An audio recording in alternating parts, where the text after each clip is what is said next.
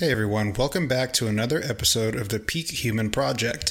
Today my guest is Dr. Bill Campbell, who is a professor at the University of South Florida, where he studies nutritional strategies for physique enhancement and physique athletes. Dr. Campbell was actually my thesis and research advisor when I was in my master's program at the University of South Florida, and he's been really influential in my journey and molding me into the coach that I am today.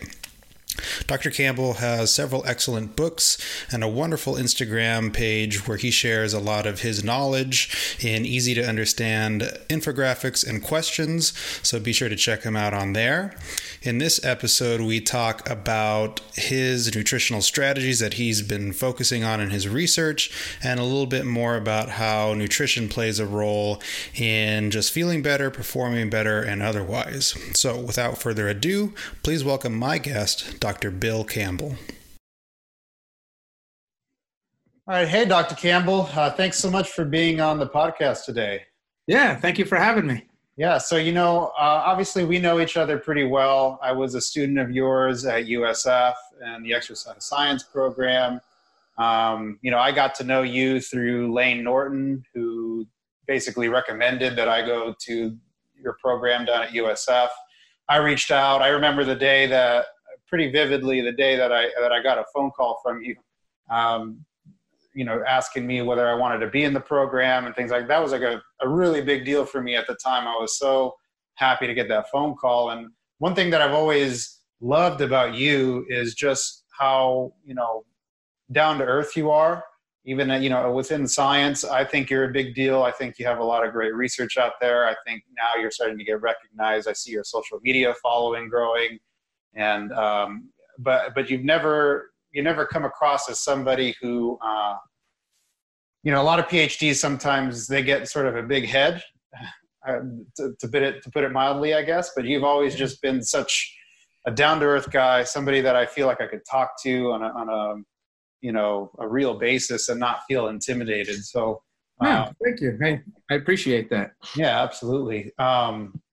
But yeah, that's how I got to know you. And obviously I went through the program and we did a study together. And I know now, when I was there, you were trying to transition more towards physique science, nutrition science, things like that, as opposed to what we were doing at the time, which was a little bit more lifting focused, especially with my study. How have things gone with that since over the last couple of years, now that I've been gone? What kind of research have you gotten into? Have you been able to kind of transition away from what we were doing before? Yeah. So just a little perspective on that at the time. And yes, you were a student, but you weren't just any student. You were like the student you were my blue chip recruit that year. It was like, we got to get this guy here. I think if I remember correctly, 4.0 from Arizona State. You had research experience. Yeah. Just looked like on paper, just tons of knowledge and experiences. So I knew then, as I know now, when students like you show an interest, you've got to recruit them. I've got to, and I hope I made it abundantly clear to you then, like, please come here. We have a role for you. So at that time, my top students were all interested in powerlifting. Mm-hmm. So we spent probably about a 3 to 4 year period, probably right before you came and probably about a year or two after you left. My lab was very powerlifting focused. And I like powerlifting, but my passion is more bodybuilding and, let's say, fat loss, what I term physique enhancement.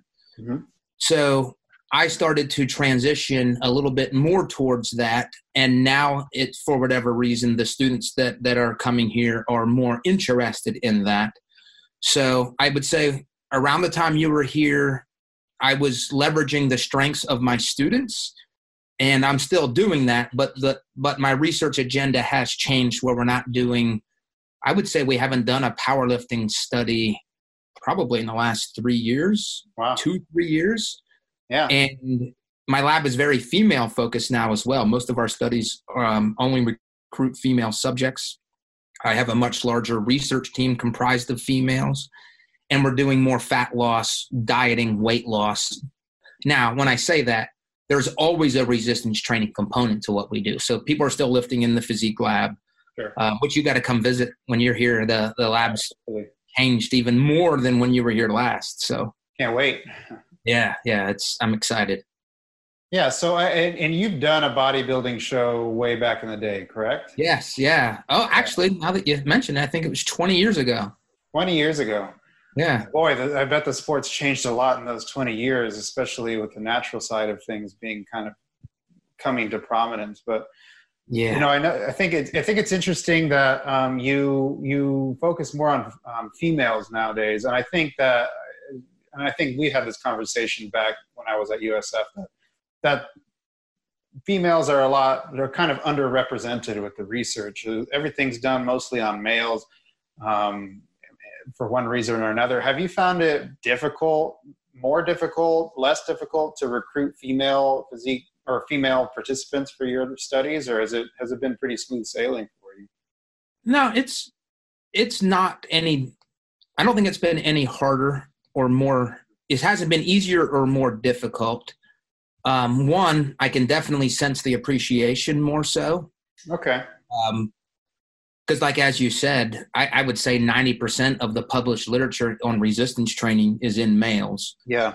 And I guess my motivation is twofold. One, it's females at that age range of 18 to 24. They're much more compliant. They're willing to let researchers implement variables into their diet and training that males aren't as eager to do, especially with the training. Mm-hmm. Males at that age aren't as mature, and just getting them to do diet records or tracking their macros, they don't execute it on it as well as females. Yeah. Another consideration is when you were here, I was, one of the weakest guys in the lab as an old guy. So it's hard to garner respect from subjects, maybe even from some of my staff. Like, well, why are you telling us how to do the study when you're not even squatting 400 pounds? Right. Females, I'll just say that's the ego part of it. I don't have any of that with females. So there's a little more respect. So for all of those reasons, one, I'd like to think that I'm improving the situation of the female representation. And two, I think I can be a better researcher because I'm getting better feedback. I'm getting better buy-in from them as participants in the studies. Yeah, I can attest to that in two ways.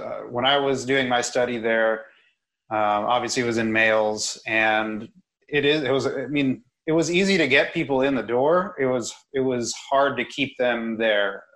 Yeah. Because they wanted to do their own thing all the time. They wanted to do extra stuff outside of what my training program was in the study. The compliance was hard. I think that was the hardest part of the study, I think.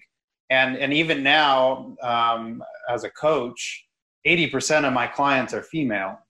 Oh, okay. Wow. Yeah. And that was surprising to me as I started to notice that most of the people that signed up were female for some reason. And maybe it's just because of the demographic that I work with. It's usually people that are, like you said, 18 to 35, I guess. I find that men are less likely to seek out advice from people.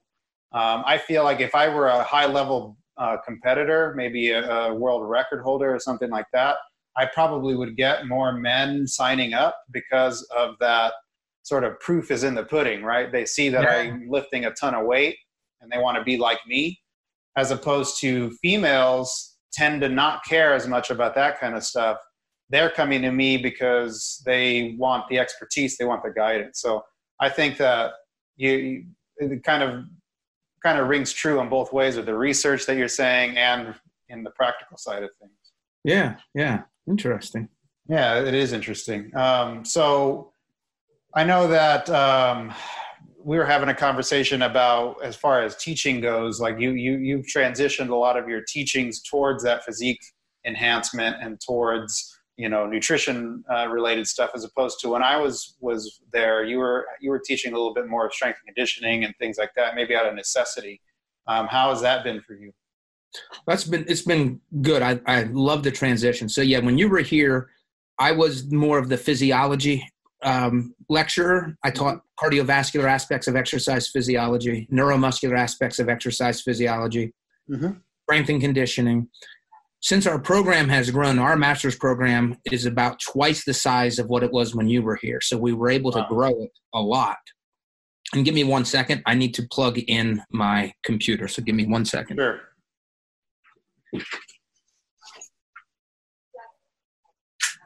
Yeah, so I'll just talk a little bit here while he does that. You know, when I was there at USF, you know, Dr. Campbell was probably the favorite as far as all of the professors were concerned, and no disrespect to the rest of the professors that were there, but it's just I think the classes that you taught were maybe a little bit more enjoyable by nature, just because most of us were interested in strength and conditioning and things like that. So those were the classes we were there for, as opposed to the necessities like research methods and things like that. So I'm pretty interested to hear about the new classes. So go ahead. Yeah, so we were able to hire Dr. Sam Buckner from Ole Miss. He was mentored by Dr. Jeremy Lenicky.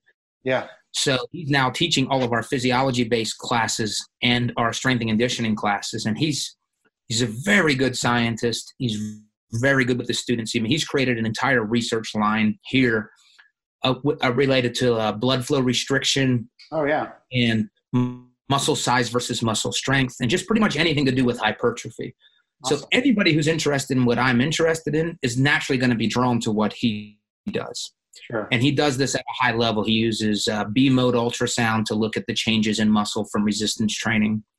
And where I've shifted is now I'm shifted into teaching more nutrition-based classes. So one of the classes that we developed is called the Science of Physique Enhancement. Sure. And essentially, I mean, you could call it a bodybuilding class. We look at overfeeding. We look at starvation. We look at body composition methods, energy balance, meal frequency, flexible dieting, like all of the topics that are relevant for somebody trying to improve their physique. And it's the research that I do. So I'm able to talk about the research that we're doing in my lab in that class. And, a third of the class is on my research team. So we're able just to extend kind of the lab setting to the classroom setting. Yeah. The other class that's new compared to when you were here is a summer online class called Controversies in Exercise and Nutrition Science. Okay. So what I do there is it's all online, and essentially we have like controversial topics, and I make the students give me their opinions on these prior to me giving them any scientific readings. So what's their current opinion? Why do you have that opinion? Then I give them 6 or 8 articles that are split down the middle, half saying this works or half saying that it doesn't work. And now they have to update their opinion based on those readings. And some of those topics are protein timing, high fructose corn syrup and weight gain, the hormone hypothesis theory for skeletal muscle hypertrophy, repetition ranges for inducing muscle mass. So those are some of the topics that we're looking at. That's really cool. That's really cool because I feel that, especially coming into the program out of undergrad, most people probably have delved a little bit into reading research. Obviously, if they're coming to the master's program, they've probably dabbled a little bit in reading abstracts and things like that. But I still think that as an undergrad, you're so subject to having these predisposed biases because of maybe the industry influence or all that kind of stuff. Supplement companies trying to sell you different things and make it seem like you need this or you need this repetition range and all that. So that's really awesome.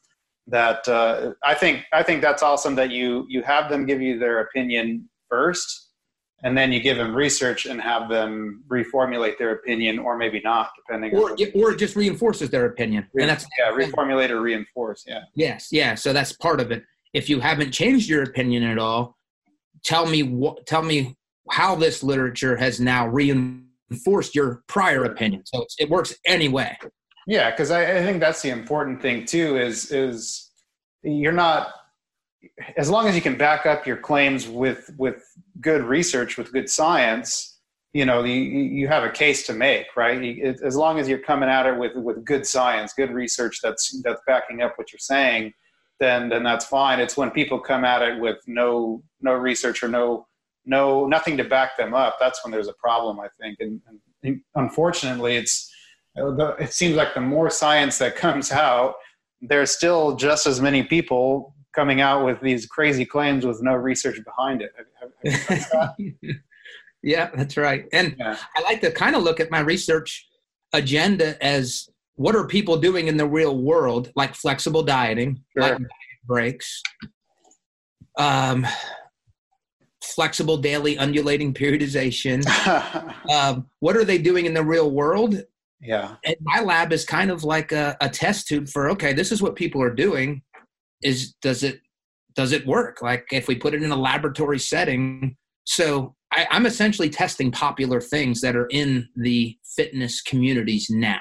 And I think that's one thing I was going to bring up is the kind of research you do is, I feel, so practical for people who are actually trying to improve body comp or trying to improve performance or what have you, because you're not designing these crazy in-depth, we're not taking muscle biopsies and all that kind of stuff. You're testing things that are just, like you said, it's things that people are doing outside of the research lab. They're doing it in the gym. They're doing it at home, in the kitchen, or whatever the case may be.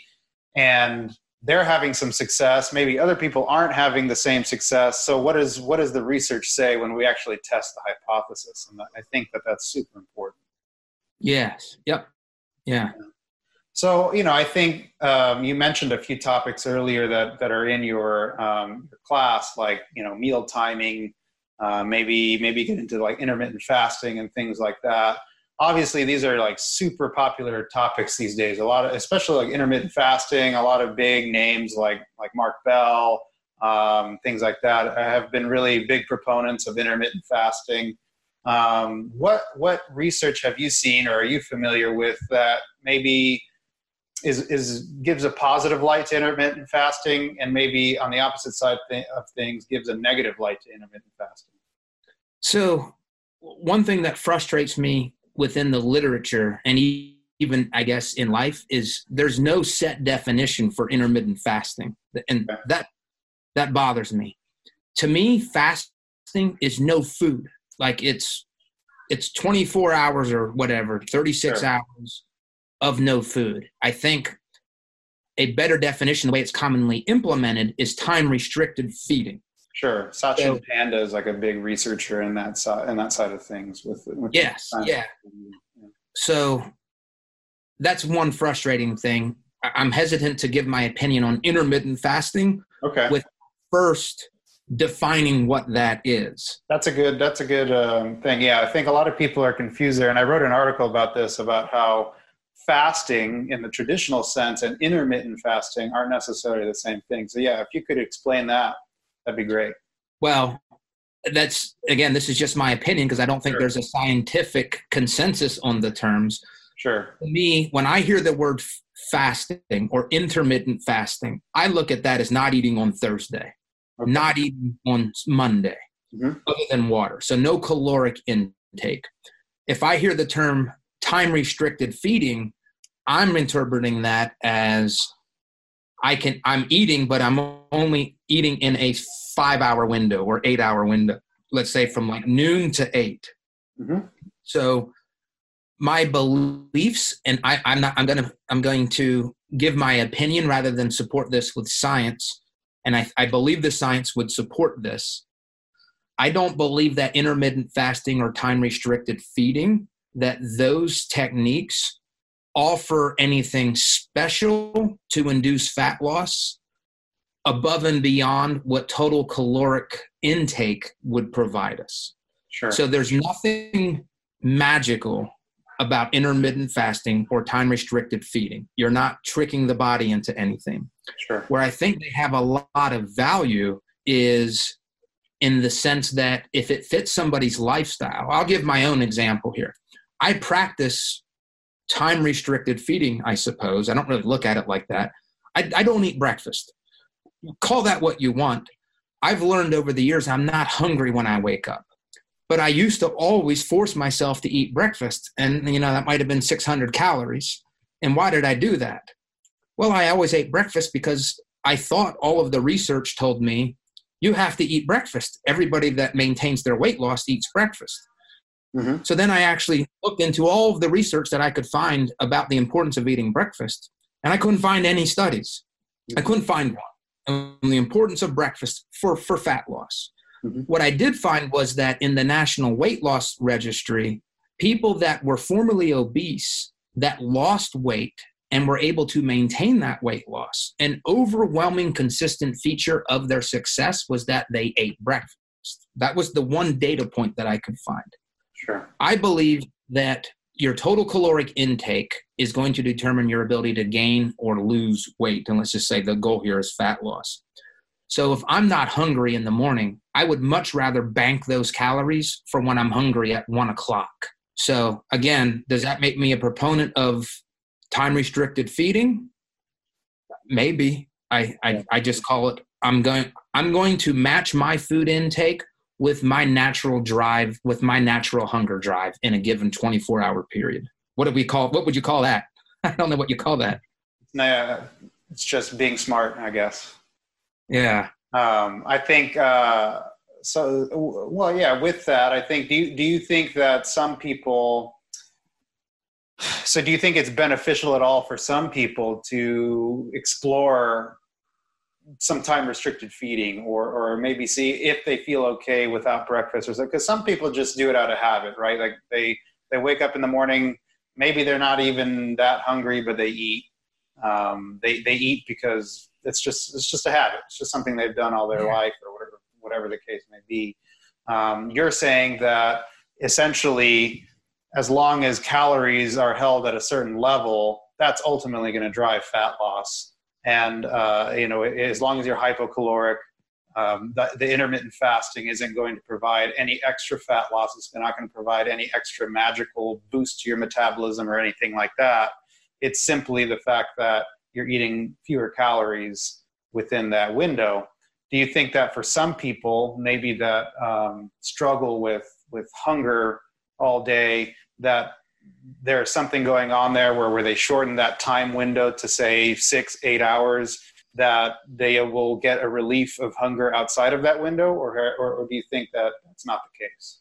No, I think that could be the case for some people, and if that is the case, then absolutely. And again, that's my case. Yeah. Well, you should embrace that. Yeah. One of the things that I've done in my classes, and I don't have clients right now, but like you do, but I have as an assignment in my Science of Physique enhancement class, I have all of the students attempt a 36-hour fast or 32-hour fast. And the reason for that is, and let me just define it. Let's just say, today's Wednesday. So if they were going to follow this assignment, they could eat all the way up until tonight before they go to bed. And I don't want them to eat again until they wake up Friday morning. Sure. So I want an entire day from when they wake up to when they go to bed of no food intake. The only thing they can take is water. Right. The reason Wednesday night, they have their dinner. They go all day Thursday. They don't eat. Friday morning, they can have their breakfast. Yes. And they can even have a snack before bed on Wednesday night. It doesn't have to be dinner. Okay. The reason I think that is so valuable is two things, and I don't have science to support this. These are just my thoughts. One, do you wake up starving? Mm-hmm. If the answer is yes, then I probably need to eat breakfast. Mm-hmm. If you're not hungry until 11, 12, or 1, listen to that. Listen to your hunger cues, because don't force yourself breakfast. Again, the goal here is if your goal is to lose weight, let's be in tune with our hunger drives. And you said it earlier. Some people are going to do things just out of habit. So by fasting throughout the entire day, we're going to start to tune into when we are hungry. For me, I know it's about 1 o'clock and 6 or 7 o'clock. Now I eat more than twice, but typically I have 2 big meals and then like protein feedings at other parts of the day. The other thing that I think is highly valuable is if you can go an entire day without eating, you know in your head for the rest of your life, you can beat hunger for a day. Yep. So when you're dieting, I think it's a lot easier from a mental toughness standpoint for you to be able to say, I can go, I went an entire day without eating before. I've done this. I can beat this. Yeah. I've done that once. I did it like 5 years ago. I went an entire, and that was a huge, I'm talking about it today. That was a huge mental win for me just as a human being. I'm telling you, Andres, I love food. I can, yeah, yes. And your story is amazing. I mean, you've beat obesity, which is, I mean, you are a fraction of the population that can make that claim.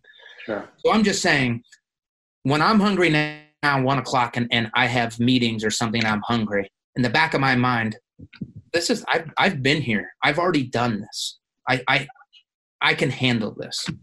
I think that's a great point. Yeah. Yeah. Now, to be fair, and because I'm always scared of getting sued, I tell my students, you just have to try this. If you can't do it, I don't want you passing out while you're driving to work or to school. So I tell them literally in the syllabus, you don't have to complete this to get credit. You just have to tell me why you quit. If you can't get past 9 o'clock, that's fine. Why couldn't you get past 9 o'clock? What was going through your head? I make them have Gatorade or some type of sugar with them. Like, don't get lightheaded. Again, I don't want anybody to get injured here. So I don't force them to do it. And I'd say about a quarter of my students, and these are graduate students, are able to actually do the entire day of fasting. Interesting. Yeah. So it's something that I've also played around with. I think a year ago, I went 4 days without eating. I did a 4-day fast. Oh, I just wanted to see. Did you know that? Huh? Did you take notes? I wish I did. I can remember vividly that the first day was the hardest. The second day wasn't so bad. And then days 3 and 4 were actually pretty easy. Wow. I wish I had like a ketone meter to see if I had entered ketosis or anything like that, but I didn't. I just kind of did it out of pure, I don't know. I just wanted to see if I could kind of thing. Yeah.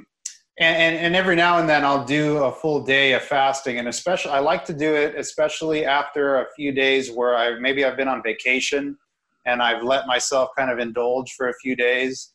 Because for me personally, having been obese in the past, there is still that tendency inside of me to want to just kind of lose control and just keep eating and eating and eating. And I have to be diligent about keeping that part of me at bay. And so one thing that I found that has helped is if I have a few days, like I said, where I'm on vacation, where I do something where I'm just kind of eating at will, whatever I want. If I give myself a day after that where I fast all day, it sort of resets me back to being disciplined about how I eat again. And that's something that I've just seen personally. And I think that you made a good point earlier about how you have to kind of figure out what works personally for you. And this is something I see with my clients because I get a lot of questions if they should try this, that, and the other. And I've tried having some people do intermittent fasting or time-restricted eating, mostly because I just wanted to see if it helped them with some of the issues that they were having with around food. And for some it worked and for some it didn't. But it's such an individual tool, I think. Yeah. Going on that point now with intermittent fasting, I know that within the research, it seems to be clear, and correct me if I'm wrong, but when it comes to protein timing, say, there's some research out there to suggest that like after a protein feeding, there's a sort of a refractory period of a few hours where you can't really spike muscle protein synthesis maximally again within that time window. And so if you do the math and kind of play it out throughout the day, it kind of seems that maybe 3 to 5 feedings of protein spaced evenly throughout the day is kind of ideal. Is that correct? Yeah, that's my opinion. I'm aware, that's my opinion based on the science. Sure. I'm aware of approximately 6 studies around, let's say, protein timing around the workout. Okay. 3 of those studies showed no effect on muscle protein synthesis or just chronically muscle mass gain Okay. with protein taken immediately before or immediately after. The other 3 studies that I'm aware of, I'm just going to name some authors here. SMARC was the positive study. Cribb and Hayes was a positive study. Now, in that study, it wasn't just protein. There was also creatine and glucose. But those 2 studies plus a third showed a significant increase in muscle mass or an acute muscle protein synthesis response when protein was taken immediately before or after the resistance training session. Okay. So I look at that as 3 studies showed that there's no impact. 3 studies show it was positive. It never hurt. You're going to need protein anyway. If you're trying to optimize for your physique, you need protein. So why wouldn't you take it after a workout or before? Sure. So that's how I interpret that data. Okay. But again, the literature, and again, 50% of the science would say, no difference. Yeah. So applying that with, say, somebody who has some sort of time-restricted eating, let's say they have an 8-hour window that they eat in, are they hurting themselves at all with respect to having those protein feedings being evenly spaced? Let's say they eat at noon, they eat again at 4, and they eat again at 8 o'clock. Now that's 4 hours in between, and then they're going, 16 hours without. Is that a good strategy for somebody? What about somebody who maybe can only eat twice during that time? So let's say they eat around noon and they eat again around, 7, 8 o'clock, and they're getting really big boluses of protein at each feeding. What can you speak to on that kind of thing with people? Because I know a lot of people are concerned with, is fasting going to, or time restricted eating going to affect my ability to gain muscle and strength and things like that? Yeah, I don't think I'm not aware of any studies that have looked at intermittent fasting or time-restricted feeding and resistance exercise and protein intake. But just giving it my informed opinion based on the studies around these areas and converging to form my opinion, I think what you said is exactly how I would do it myself. If I was only going to eat from 12 to 8, I would try to do a 12, 4, and 8.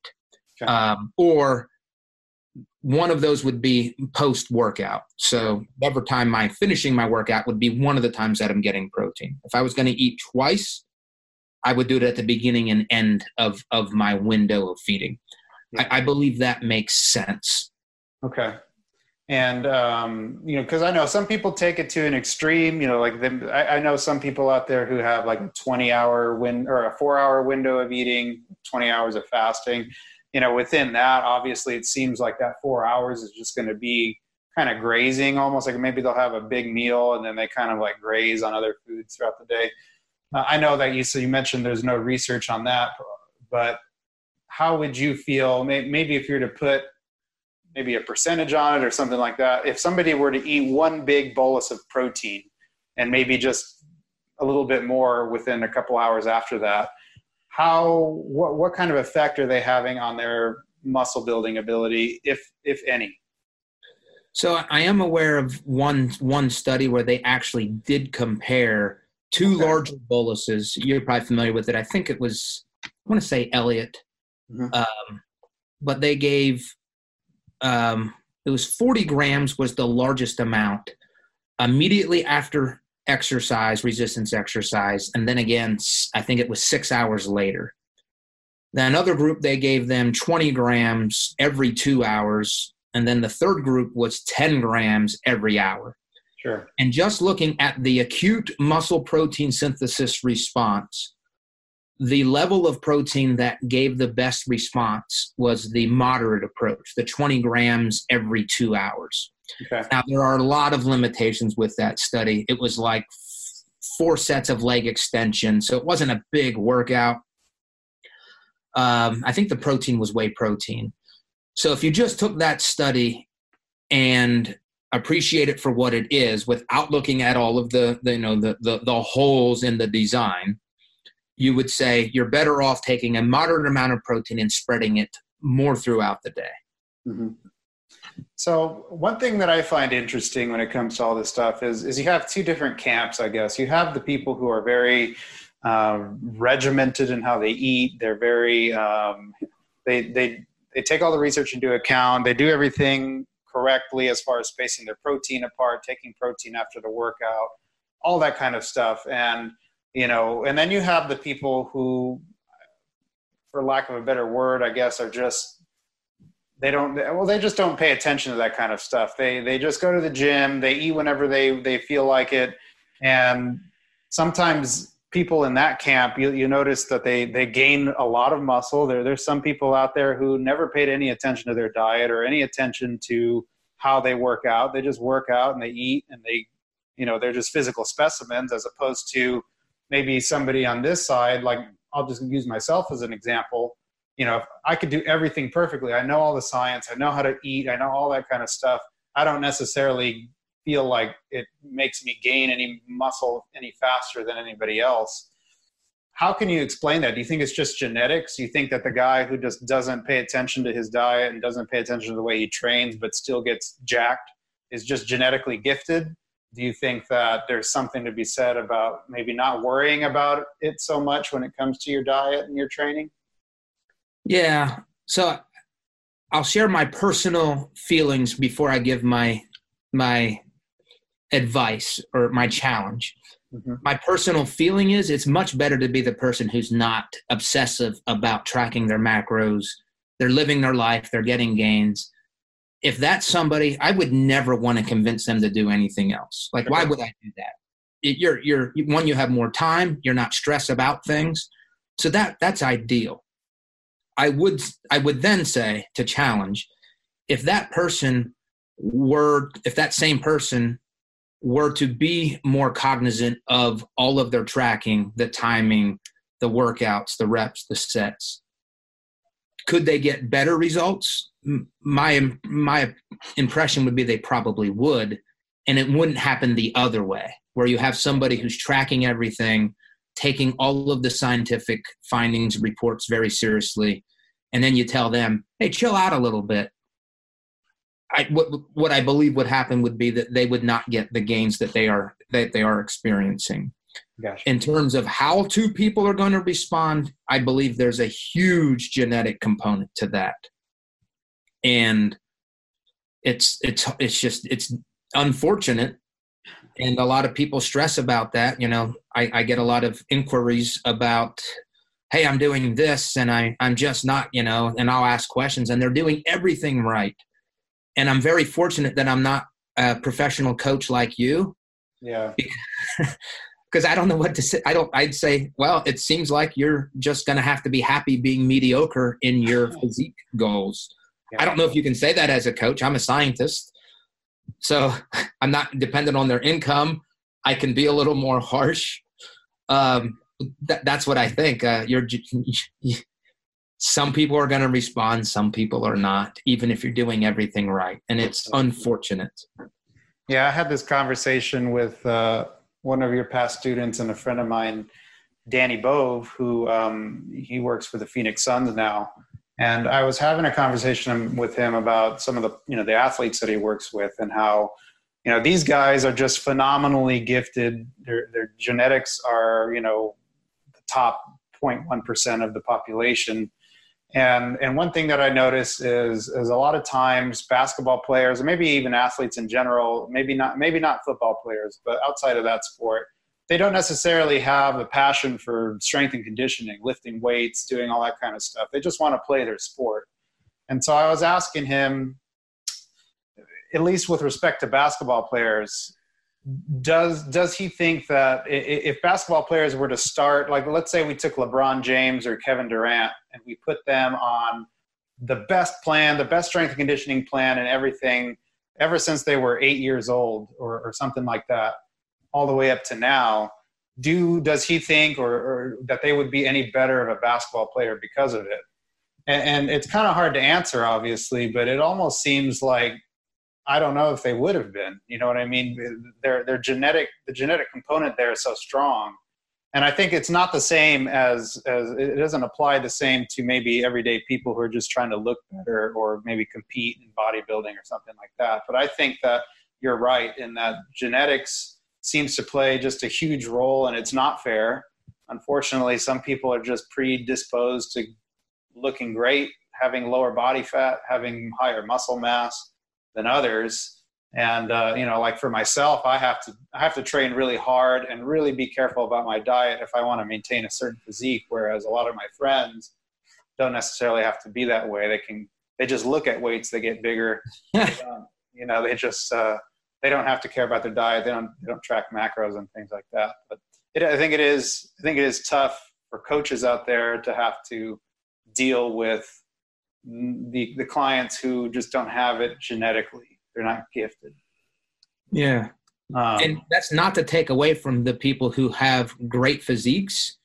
Oh, no, not at all. And because a lot of them work hard to get that. Now, we do know that there are outliers, like you said.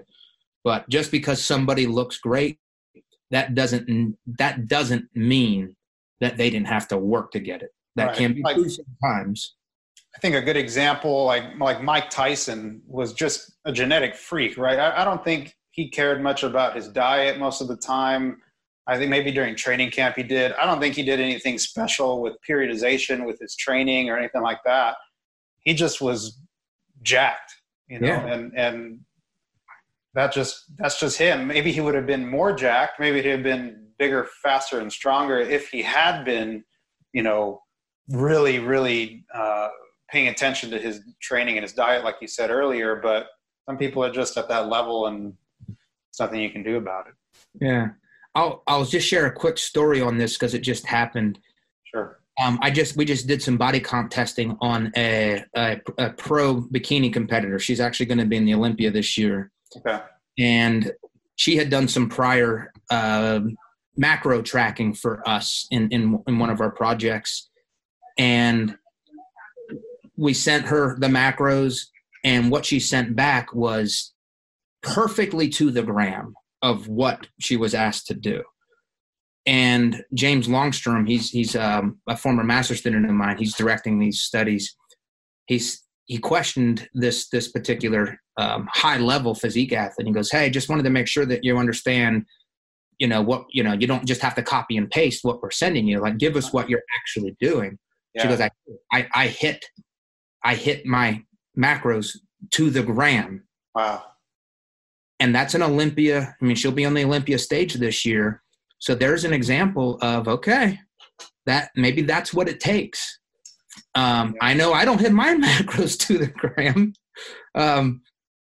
So there's a challenge to people who think they're doing well and trying hard. Are you? Sure. I think so. Yeah, I see that a lot with my clients, and some people are a little more, there's a lot more variability. Now the average through the week is usually about where they need to be, but they have variability from day to day. And then I have some people who are, within 2 or 3 grams a day. Maybe I don't think I've had one who was exactly, to the T every single day.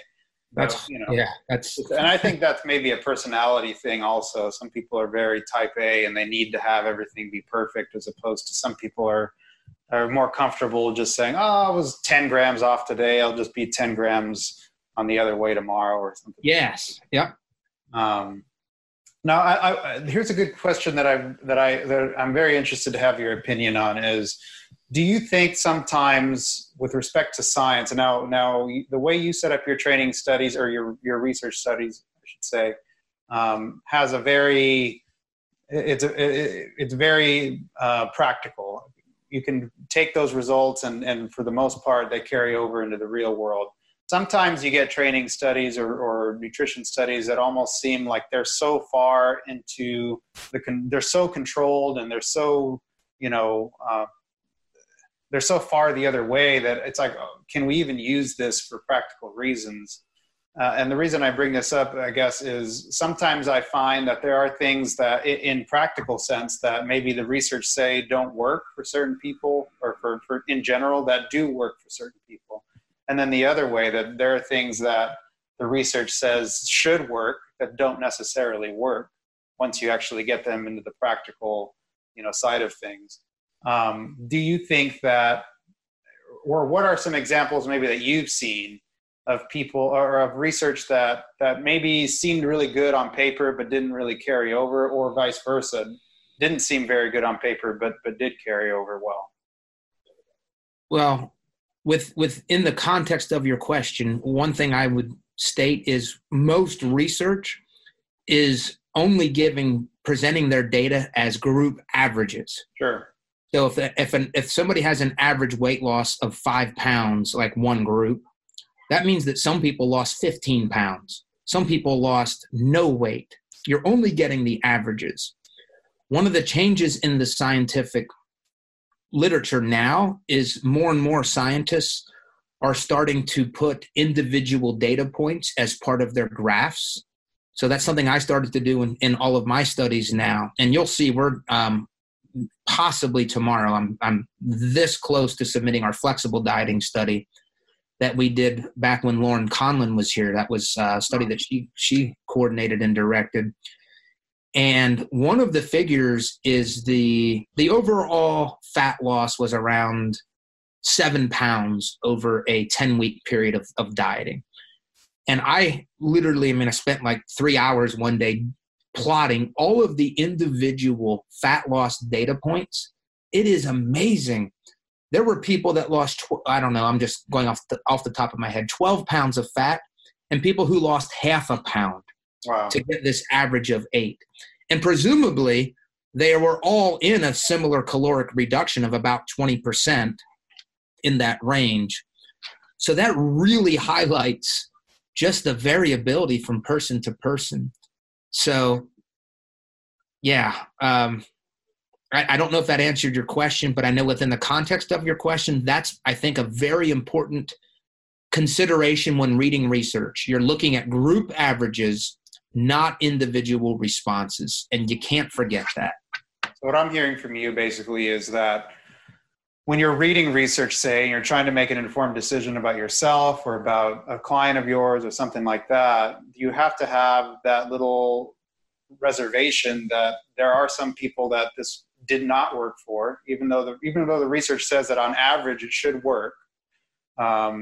Some people don't respond well to it, and some people hyper respond to things like that. Is that what I'm hearing? Yes, yeah. And I would go as far as to say, and this may be, what's the word? Not hypocrisy. What's the word when you're saying something that's so countercultural to your profession? Do you know what I'm saying? Yeah, sort of. I know what you're saying. I'm not coming up with the word either. So I'll say the idea. If the science says one should do this, and in my own life, it's not okay. So if all of the science told me eat breakfast, sure, and I eat breakfast, and it's very hard for me to be in a caloric deficit at the end of the day, I'm starving at night, but all the literature says eat breakfast. I would say, as a scientist, I publish articles in journals. I'm former president of a scientific organization. I don't care what the science says. I'm going to do what works for me. Now, I'm careful to say that because some people are going to do things that are so anti-scientific or antithetical to what we know. You have to be careful. So that's within the broader context of the science says we have to have a caloric deficit to lose weight. I'm not going to worry about the minutia throughout the hours of the day of how I'm going to get there. At the end of the day, regardless of what the science says, I'm going to prioritize the science that says I need to have a caloric deficit, and I'm going to follow that. So another way of saying it is I try to keep things simple. I try not to get lost in the minutia. A lot of people want to go to the minutia. And I think that causes a lot of undue stress and anxiety for people. Yeah, I think that's where, at least in my profession, there's an art to coaching and there's a science to coaching, right? Obviously, I rely as much as I can on the science of, what the literature says with respect to, anything that comes up with my clients. But then sometimes there's an art to it as well, right? There's you have to know when to pick and choose those things for each person based on who they are and how they respond to things. Yes. Yeah. So, I think that there's a bunch of different stuff that I wish we could get into. I know you have some time constraints here, but hey, we can do another one in a few weeks. Yeah, I'd be all for that. So I probably have to cut it off there, just because I don't want to make you late for any of your other stuff. I know it has a cascading effect. I definitely would like to do another one of these in the future, because I think we just sort of scratched the surface of everything that we could get into. You're a wealth of information, but I really appreciate you being on the podcast. And let me interrupt you real quick. Sure. I would love to, next time we talk, ask you, because you were on a path to doing what I do, going into academia. Like I said, you have a brilliant mind. I'd love to know, or have you, and maybe you've already done this, I don't know, but even if you haven't, for my sake, what made you kind of change your mind to go into business, which is very, I love entrepreneurs. I have a ton of respect for what you're doing. It's, you have a family to support. It's stressful. So when we do this again, if you can budget like 10 minutes to just go into your mind so I can learn from that. Absolutely. I definitely will do that. And it's actually something that I've been kind of like not talking about it, because I was on the path of getting a PhD and all that kind of stuff. And we'll talk about that next time. But I definitely would love to talk about that. Yeah, I think it would be valuable, because I think a lot of my students don't necessarily that information would be highly valuable to, at least to a large number of my current and future students. That's good to know. Okay, cool. Well, I'll go ahead and let you go now. But again, thanks so much for being on the podcast. It's always a pleasure to talk to you. And like I said, we'll schedule another one here real soon. Yeah, it sounds good. Thanks. Thank you.